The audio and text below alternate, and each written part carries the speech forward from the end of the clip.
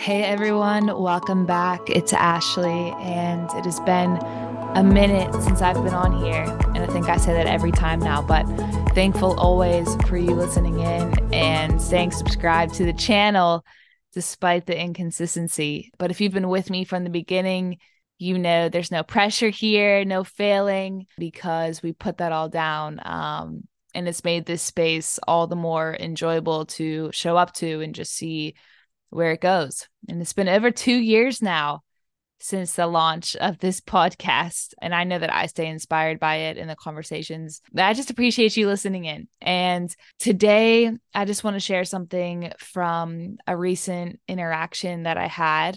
And it's just been pulling on my heart in a way that I wanted to talk about. But basically, what happened in short was that a few days ago, someone I know made a comment about a close friend of mine.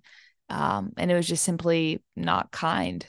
And we all do it. We all say things. We all make judgments, even without realizing it. But this comment really hurt me because she doesn't know my friend like that. She doesn't know my friend the way that I do.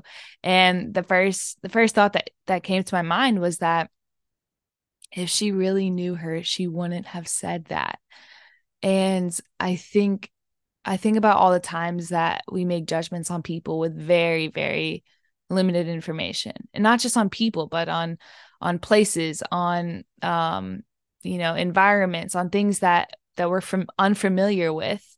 It's easy to make a judgment. We have very, very limited context of these things. And so we throw judgments and opinions, and I think that we can do better, and I think that we can be more aware. And I think that we can expand our capacity to learn and love from a place that's beyond the surface of what we see. I have struggled with this insecurity of feeling like I'm misunderstood. And I've always put that on me as a communication problem, which I've worked through, still working through, doing all the things, and just thankful for people alongside me that know me and literally stop me in the negative self-talk. But I've had people tell me before that I'm hard to read. And when you tell somebody who already has an insecurity around communication that they're hard to read, it just amplifies that. And really just like it feels like a jab to the heart, and just like salt to the wound, whatever those cliches are, whenever you're down, right? Yeah. Okay. So, but it's like, it's the meaning that you attach to it. If I'm hard to read, then it means people don't understand me.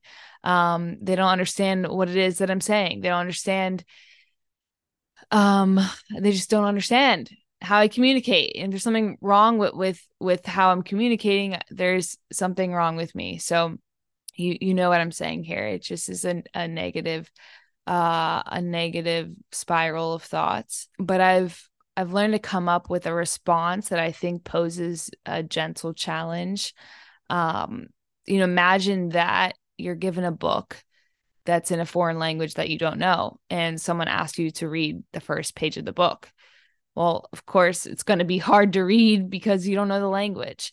And in language, I like to think of that picture because it's like a literal example, but language goes beyond just the translation of words, not just the literal words that we speak, but our experiences in culture and subcultures and perspectives, and how that influences how we interact and see each other and understand each other in the world. And we don't always consider that of each other. It's easier to assume something or write somebody off by what we observe, and it's not fair. we really rob each other of learning. And I think that is by the questions that we ask that help us get there and help you to see it the way that I see it, and help me to see it the way that you see it.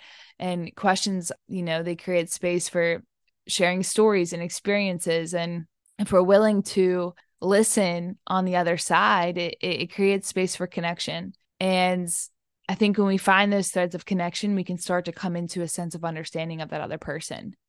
And ultimately, then I think what we learn is that it's really hard to judge somebody that you understand. And it's only an opportunity to learn. I think we come to understand people better by proximity and not allowing our prejudice against what's different or unfamiliar to keep us from choosing in. Because every time that we choose in, we're expanding our capacity to learn and to love. And I think ultimately it makes us better people, and it connects us in ways that we were blind to the possibilities of.